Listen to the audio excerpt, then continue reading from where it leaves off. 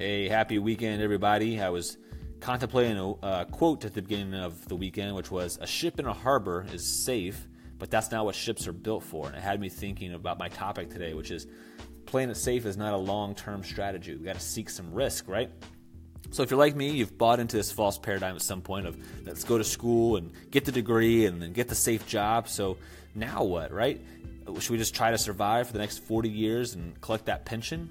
Is that really a peak performance? Can we just mail in our performance and say that we've done the work that was asked of us? I don't know. It doesn't sound like really pushing the envelope of peak performance now, does it? So should we just sit in our cube and get directions and stay out of trouble and take the ride all the way to the end, wherever that might be? Well, here's the bad news. Safety, it's not an end goal. It's bullshit. It's a trap. It's meant to keep you from realizing your potential and from making a real difference, from achieving the purpose of why you're here.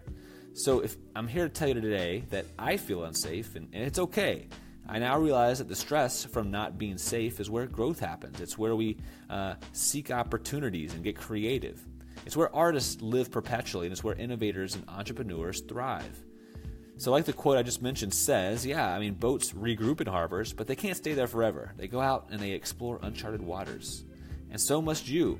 So if you feel safe, I think you should start to question, how can I move away from this place and start feeling some stress and uncertainty?